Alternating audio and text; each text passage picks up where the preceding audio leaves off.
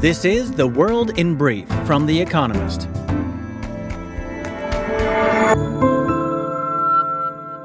Our top stories.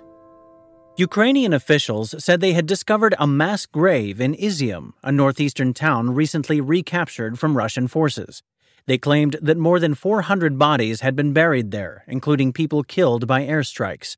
Volodymyr Zelensky, Ukraine's president, accused Russia of leaving, quote, death everywhere. He promised to share, quote, clear, verified information on Friday. India's Prime Minister Narendra Modi publicly criticized Russia's invasion of Ukraine, telling President Vladimir Putin that, quote, today's era is not an era of war. Mr. Putin responded that he understood Mr. Modi's concerns.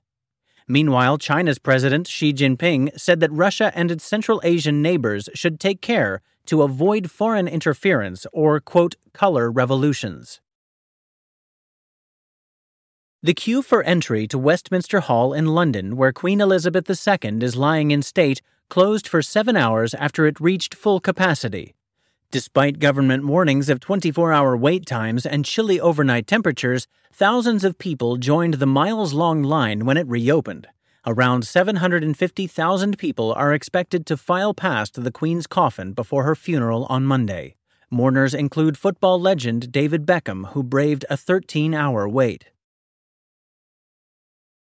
Nayib Bukele, El Salvador's liberal president, said he would run for re-election when his term ends in 2024.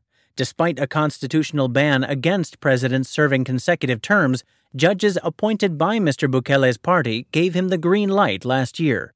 The 41-year-old styles himself as a thoroughly modern leader, but deploys authoritarian tactics and has repeatedly undermined the rule of law. The European Commission proposed setting up a media watchdog to ensure funding transparency and independence and prevent consolidation among news outlets in member states.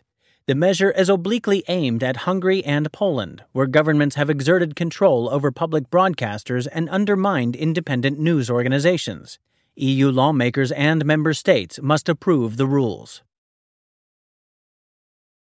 The governor of West Virginia signed into law a near-total abortion ban. The measure, with exceptions in some cases of rape and incest, prohibits the procedure after an embryo is implanted in the uterus, usually within days of conception. West Virginia is the second state after Indiana to pass restrictive abortion legislation since the Supreme Court overturned Roe v. Wade. In several other states, pre-Roe bans have come into force. Germany seized control of 3 refineries belonging to Rosneft, Russia's state-owned oil giant. The Economy Ministry said that a federal regulator will take over the operation of the units, which account for around 12% of the country's oil processing. The move will counter the, quote, impending threat to the security of energy supply from Russia, argued the ministry. And word of the week, boyan, a word meaning licorice in the Karakalpak language, spoken in Karakalpakstan, western Uzbekistan. And now, here's a deeper look at the day ahead. Ukraine's stunning counteroffensive. On Friday, Ukrainian officials said they had discovered a mass grave containing more than 400 bodies in Izyum, a recently liberated town in the northeastern province of Kharkiv. As Ukrainian forces recapture Russian-occupied territory, they may make more such gruesome discoveries. The lightning operation in Kharkiv province, launched on September 5th, has overwhelmed Russian forces. The speed of the advance is the result of a superbly executed plan and new Western weaponry that has denied Russia air supremacy. But Russia's army has also proved brittle. Its command system appears to be in crisis. The Kharkiv offensive is the most important development in the war since Russia abandoned northern Ukraine in late March. It opens up the prospect that Ukraine could recapture part of the Luhansk region, thus denying Russia's stated objective of occupying the entire Donbass in the east. More importantly, it shows that Ukraine is capable of fast, complex, and daring attacks, that Russia can be dislodged, and that Ukraine can therefore win.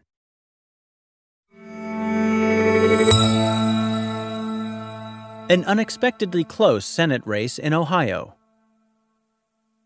The campaign in the Midwest is heating up. On Saturday, Donald Trump hosts a rally in Youngstown, Ohio, where he will endorse J.D. Vance, the author-turned-MAGA intellectual Republican candidate for the Senate in the upcoming midterms. Thanks largely to the former president's support, Mr. Vance won his primary in May easily, but he has struggled since.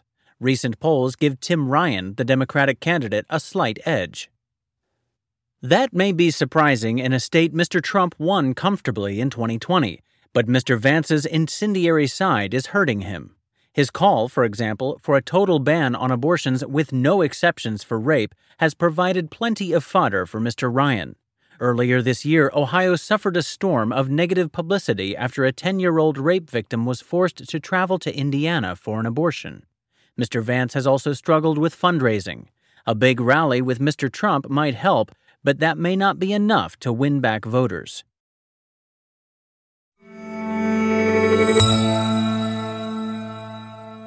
Poland opens a propaganda-heavy canal. Where cool Baltic waves once lapped a remote sandbank, Poland's government has created a mega-project meant to outwit Russia. With pomp and pageantry, on Saturday, a 1.3-kilometer artificial waterway linking the Vistula Lagoon in the northeast to the Baltic Sea will be unveiled.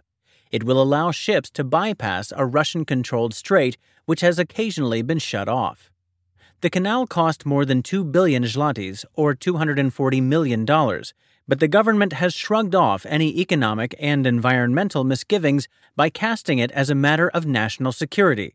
Military vessels, however, are unlikely to navigate a shallow lagoon so close to Kaliningrad, a heavily armed Russian enclave on its eastern edge. And there is little civilian traffic using the waterway's ports, making it something of a white elephant. But the government, hawkish on the Kremlin, has dug its heels in. Quote, "We will break Russia's dominion in the region," boasted Marek Grabarczyk, the official overseeing the project.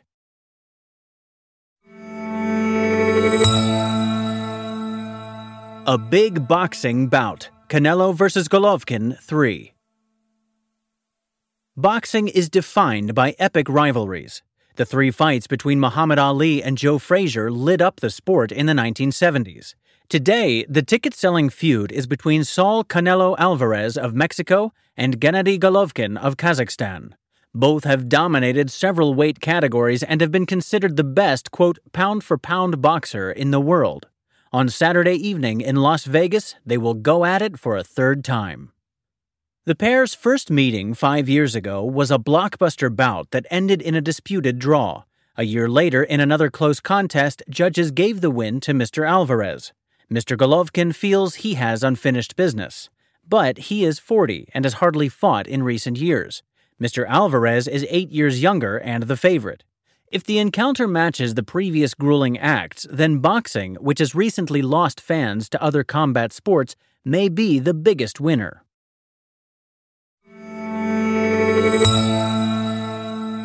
Weekend Profile: Giorgia Meloni, Italy's probable new prime minister. Giorgia Meloni grew up as the daughter of a single parent. Her father left soon after she was born in 1977. Ms. Meloni and her sister subsequently compounded their mother's problems by accidentally setting fire to their apartment in a leafy Rome suburb. Recounting this incident in her autobiography, Ms. Meloni is amused rather than ashamed. The loss of her childhood home might have left her with, quote, the courage to set up a political home years later, she jokes. That home is the Brothers of Italy FDI party, which polls suggest will win the most votes in the general election on September 25th. If the Conservative alliance of which it is part wins a comfortable parliamentary majority, as is expected, Ms. Meloni could well be Italy's next prime minister. Back in her girlhood after the fire, Ms. Meloni's family moved to cheaper accommodation in Garbatella, a working-class district in the south of Rome. There she grew up poor but happy, though, quote, a bit irascible, she writes. At age 15, in reaction to the assassination of Paolo Borsellino, a right-wing anti-mafia judge, Ms. Meloni joined the youth wing of the neo-fascist Italian Social Movement, MSI. She did not go to university, yet by age 29 was a national lawmaker, representing MSI's successor movement, the National Alliance. When she was 31, Silvio Berlusconi, the prime minister, made her the youngest minister in the history of the Republic. Ms. Meloni's career has not been hindered by the fact that in 2016 she had a child out of wedlock, despite her party's vigorous advocacy for traditional values. In recent years, she has worked hard to soften her image, toning down her rhetoric. But her periodic lapses into strident Euroscepticism, most recently during a campaign rally in Milan on September 11th, suggest that little has really changed. Someone who knows her calls her views, quote, Trumpite. Ms. Meloni and FDI's rapid journey from the fringes of Italian politics to center stage has taken many observers by surprise. But she still has to make her position clear and prove she can govern a country.